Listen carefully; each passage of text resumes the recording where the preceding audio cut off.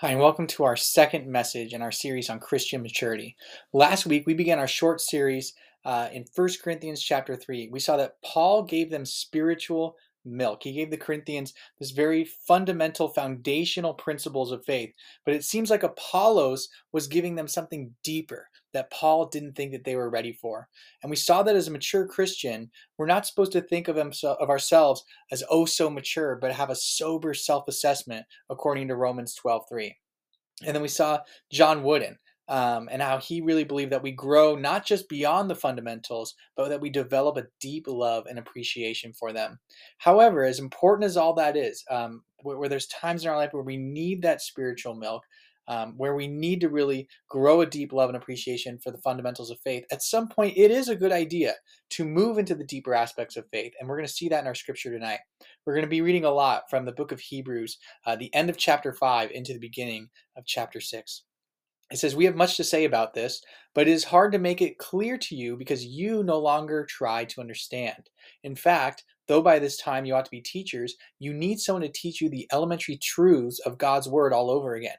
You need milk, not solid food. Anyone who lives on milk, being still an infant, is not acquainted with the teaching about righteousness. But solid food is for the mature, who by constant use have trained themselves to distinguish good from evil. Therefore, let us move beyond the elementary teachings of Christ and be taken forward to maturity, not laying again the foundation of repentance from acts that lead to death and of faith in God, instruction about cleansing rites, the laying on of hands, the resurrection of the dead, and eternal judgment. And God permitting, we will do so. It is possible, or it is impossible, for those who, once having been enlightened, who have tasted the heavenly gift, who have shared in the Holy Spirit, who have tasted the goodness of the Word of God and the powers of the coming age, and who have fallen away, to be brought back to repentance. To their loss, they are crucifying the Son of God all over again, subjecting him to public disgrace. Land that drinks in the rain, often falling on it, and that produces a crop useful to those for whom it is farmed, receives the blessing of God. But land that produces thorns and thistles is worthless and is in danger of being cursed. In the end, it will be burned. Even though we speak like this, dear friends, we are convinced of better things in your case, the things that have to do with salvation. God is not unjust. He will not forget your work and the love you've shown him as you have helped his people and continue to help them. We want each of you to show this same diligence to the very end, so that what you hope for may be fully realized. We do not want you to become lazy, but to imitate those who by faith and patience inherit what has been promised. Now, much of this is similar to last week's scripture, but the author of Hebrews gives us a glimpse moving beyond the elementary teachings of Jesus. Notice he assumes that the church at that time understood acts that lead to death, and this is likely acts of the sinful nature versus the fruit of the Spirit that we see in Galatians 5. He assumed that they already knew or had faith in God, and they knew the importance of that as opposed to works. And we saw this in our series through Romans this summer. He just assumed that they understood cleansing rites, which is likely referring to baptism, laying on of hands, which was something done in prayer so that someone would receive the Holy Spirit and become awakened to their spiritual gifts. The resurrection of the dead and eternal judgment are ubiquitous as well throughout the New Testament, especially the middle of Romans. And the first thing he mentions when it comes to immature faith versus mature Christianity is denying one's faith. We talked about this a bit last week with the immature Christian going with the crowd. Whereas if people were told you can just sacrifice to Caesar, you can deny that Jesus is God, and you'll be fine. Just go with the crowd and you'll be okay. But the mature Christian was faithful in every season, even under persecution. And God is showing here that the ultimate test of our maturity is whether we will confess faith in Jesus, even in the face of death. And if you want to know more about this, we have a podcast episode from our Reconstruction series about Peter denying Jesus, yet becoming the rock of the church later on. The author ends this part in Hebrews, saying that he does not want us to be lazy in our faith, but to imitate those who have been faithful. Right? If you look in 1 Corinthians 11:1, Paul says to imitate him as he imitates Christ. Most of you know that I like to map things out, graph things, visualize it. Here's how I kind of visualize this. Think of growing deeper in your faith or moving beyond the elementary teachings like a pyramid. Right? Many of us stay at the top of the pyramid, and this will be in kind of our, you'll have the slides and the notes if you want to look at them. We stay at the top of the pyramid, right? That might be listening to what your pastor says. You go to church and you take what you need from it. You move on with your life, and maybe you don't go a ton deeper into that, right? That's spiritual milk. It's not the worst thing in the world to stay there, but as we saw in 1 Corinthians and Hebrew, it's a good thing to move beyond that. But here's the kicker. Pastors like me, right? If you're just kind of staying and you're kind of getting what you can from, someone like me or the speakers, we are usually distilling something a little deeper into spiritual milk for people, right? I'm just imitating someone else who's imitating someone else and so on, hopefully down to Jesus himself. Now, a few years ago, we read the book Crazy Love by Francis Chan on a retreat. And the messages really are usually just me or Tanner distilling and contextualizing it for us. But if you follow it closely, like if you look at Crazy Love and you kind of like outline it next to the book Knowledge of the Holy by A.W. Tozer, which is a much older work, they are almost exactly the same, right? Crazy Love is really just distilling, or it's kind of the next step of knowledge of the holy. And so it's actually a great thing if you want to go even deeper to get to the source of crazy love, which is knowledge of the holy. If you go further, if you look further than Tozer, you'll see that Tozer is often imitating guys and was influenced by guys older than him, all the way down to Martin Luther, John Calvin, those kind of guys. And then it's kind of weird. The pyramid to me, gets about its widest at that point. And then it begins to reverse because those guys, they're expanding on older theologians. And those theologians were expanding on guys like Irenaeus and Athanasius and Origen and so on. But then it sort of narrows down, right? Then it turns out they were expanding from something already distilled, which was the deepest level, and that is the Bible and Jesus himself. It is a good thing to read books by guys like Francis Chan, David Platt, and so on. However, those guys are just distilling and often expanding from the Bible and these other sources.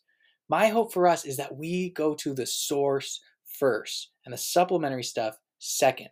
Right? I'm not saying the supplementary stuff is bad. I'm saying it is good, but I hope that you would be in the source of Jesus and his word first. The rest of the book of Hebrews is really just going to be a deeper examination of the nature and work of Jesus, culminating with examples of faithful living from broken people throughout the Bible. Now, we're going to look at what a mature Christian looks like according to the Bible and contextualize that for the 21st century. But one of the foundational principles for mature Christianity is to go to the source, to the Bible, Jesus himself, that whatever we're intaking or imitating, it is imitating Jesus. Now, in no particular order, this is where we're going to get really practical. Here's some of the things we see in the Bible that should or should not happen as we are going deeper in faith and maturity. So here's the thing. The immature Christian gossips, creates, or allows for division. Right? But the book of Ephesians tells us the opposite. It says, do not let any unwholesome talk come out of your mouths, but only what is helpful for building others up according to their needs, that it may benefit those who listen. Here's what I'm convinced the mature Christian needs to do. It's actually not that you stop talking about people behind their back. It is the mature Christian speaks well of others behind their backs. I had a friend named Will, and he practiced this well. If he heard someone talking about, let's say, his friend Scott, he would join in the conversation and say, oh, are you talking about Scott? Man, isn't that dude, he's just such a great guy. Did you know that he was voted man of the year when he was in college? But you would never know that because of how humble he is. Right? He would just always talk him up rather than let any unwholesome talk, rather than let anything that wasn't edifying or building others up. He just always tried to build people up whenever he could when he talked about them. And when there is drama, we confront it. Jesus gives us a very simple yet important teaching that we confront and seek to restore where there has been sin or offense. It says in Matthew 18, it says, if your brother sins against you, go and confront him privately. If he listens to you, you have won your brother over. But if he will not listen, take one or two others along, so that every matter may be established by the testimony of 2 or 3 witnesses. If he refuses to listen to them, tell it to the church. And if he refuses to listen even to the church, regard him as you would a pagan or tax collector. Right? That is confronting and seeking to restore at 3 different levels. Now, the immature Christian holds on to resentment and bitterness. Look at what Psalm 10:7 says. It says, their mouths are full of cursing, deceit, and violence. This gets quoted in Romans as well. Trouble and malice are under his tongue. Get rid of all bitterness, rage, and anger, brawling and slander, along with every form of malice. That's from Ephesians 4:31. But the mature Christian does not hold on to bitterness or resentment, but seeks reconciliation. Right, it says in Matthew 5, if you are offering your gift at the altar and there remember that your brother has something against you, much less you're the one with resentment, leave your gift there before the altar. First, go and be reconciled to your brother. Then come and offer your gift. That's what it looks like to be a mature Christian when it comes to bitterness, resentment, reconciliation. The immature Christian, and this is big today, confuses harm and challenge. right? This is very common today, that when something challenging comes at us, or someone challenges us, we misinterpret it as harm. It says this in Proverbs 9:8. So don't bother correcting mockers; they will only hate you. But correct the wise, and they will love you. We talked about reconciliation. I often find people get very, very offended and take it personally when someone calls them out on sin, or encouraging them to grow in a certain area that they may be deficient in. I always ask, whenever people get offended by those kinds of things, like even if it's like very, very like gentle, people get offended, and I ask them, how could that person have said it in a way that you would not have seen as harmful? And sadly, often there's no way, because challenge gets confused with harm by the immature Christian. The mature Christian, though, seeks discipline, is eager, is actually like welcomes challenge and welcomes opportunity to grow. For it says in Hebrews 12, for the moment, all discipline seems painful rather than pleasant, but later it yields the peaceful fruit of righteousness to those who have been trained by it. When I was first starting out in ministry, someone wrote a nasty letter about me after I met this guy at camp. And most of what that guy wrote was untrue, but there was a kernel of truth here and there. And so I was really trying to figure out how I respond to it. And so I called a mentor of mine named Justin. And I was basically just seeking some affirmation. They would say, what are you talking about? You're perfect. Everything's great. That guy doesn't know what he's talking about. He proceeded to give me a swift kick in the pants. I didn't want to hear it, but he had some challenging words that I needed to hear. And years later, I called him, asking him for wisdom on something else. And I actually said, you know what? Thank you for having, I don't know if you remember that difficult conversation you had with me years ago. It wasn't what I wanted at the time, but it was a big wake up call for me. And now I am thankful that you took the risk to challenge me, to help me grow in that, as painful as it was. The immature Christian, and this is big, by the way, we're going to look at multiple things. The immature Christian ignores the poor and the oppressed. It says in Proverbs 14, whoever oppresses the poor shows contempt for their maker, but whoever is kind to the needy honors God. Some of you heard me say this before, that the gospel is good news for the sinner, the oppressed, and the poor. And some churches slip into the gospel of just like sin management. Right? All we ever talk about is Romans Road, which is a good thing, but we neglect the poor and the oppressed.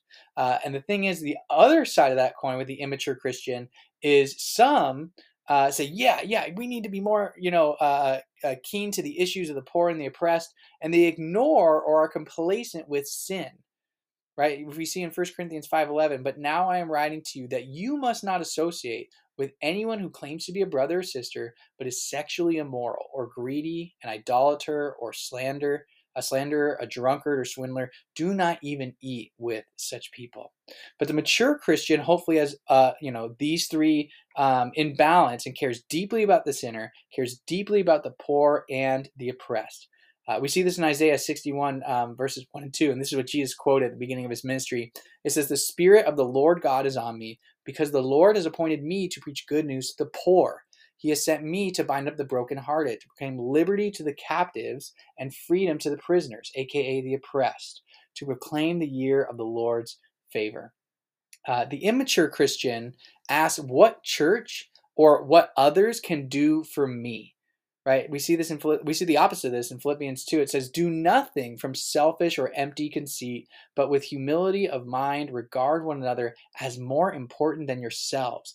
Do not merely look out for your own personal interests, but also for the interests of others. Right? And we see it's very simple. The mature Christian, I've heard it put this way, puts God first, others second, and yourself third. Now, the immature Christian is constantly comparing others or the past. A lot of times, I see this with people who are constantly going, well, am I better or worse than them? Well, is this person, more spiritual or less, or whatever it might be? Or I see this all the time at church. People are going, if only we could have another, pastor like Charles. Charles was so great, or whatever it might be. Or if only the church was like it was in the 80s. That was the heyday. And that kind of comparison, or that kind of comparing to the past, isn't helpful. Look what Paul says in Galatians 1. He says, am I now trying to win the approval of human beings or of God? Or am I trying to please people? If I were still trying to please people, I would not be a servant of Christ. This is something I'm having to do all the time, where I'm not trying to compare myself to others or please people, because a mature Christian looks forward to what God is doing now and doing next. Look at what it says in Isaiah 43:19. This kind of speaks to both. Do not call to mind the former things. Pay no attention to the things of old. Behold, I am about to do something new. Even now it is coming. Do you not see it? I hope for us as mature Christians, we would not have this attitude of mourning what was in the past, but we would look forward, be excited and optimistic about what God is doing next, the new thing. The immature Christian, and this is our final one, really, this is huge. The immature Christian is rarely or never convicted, right? They make the Bible say what they want it to say so that it never really convicts them of their sin, or they never feel like, oh man, I need to repent of that. It says this in 2 Timothy 4, but the time will come when people will not put up with sound doctrine. Instead, to suit their own desires, they will gather around them a great number of teachers to say what their itching ears want to hear. They will turn their ears away from the truth and turn aside to myths. But the final thing, the mature Christian, this list hasn't been exhaustive, but hopefully it's given us a good picture of this. The mature Christian is seeking the next level of hearing the word and applying it to their lives. Look at what it says in the book of Acts chapter 2. When the people heard this, they heard this great, speech from Peter about Jesus. It says the people were cut to the heart. They were convicted. And they said to Peter and the other apostles, brothers, what shall we do? I hope in all of this, if you've listened to this and nothing has convicted you, I would hope that we would look deeper inside and say, Lord, where are the immaturities that you're longing to show me? And God, how can I grow and become a more mature person in my faith?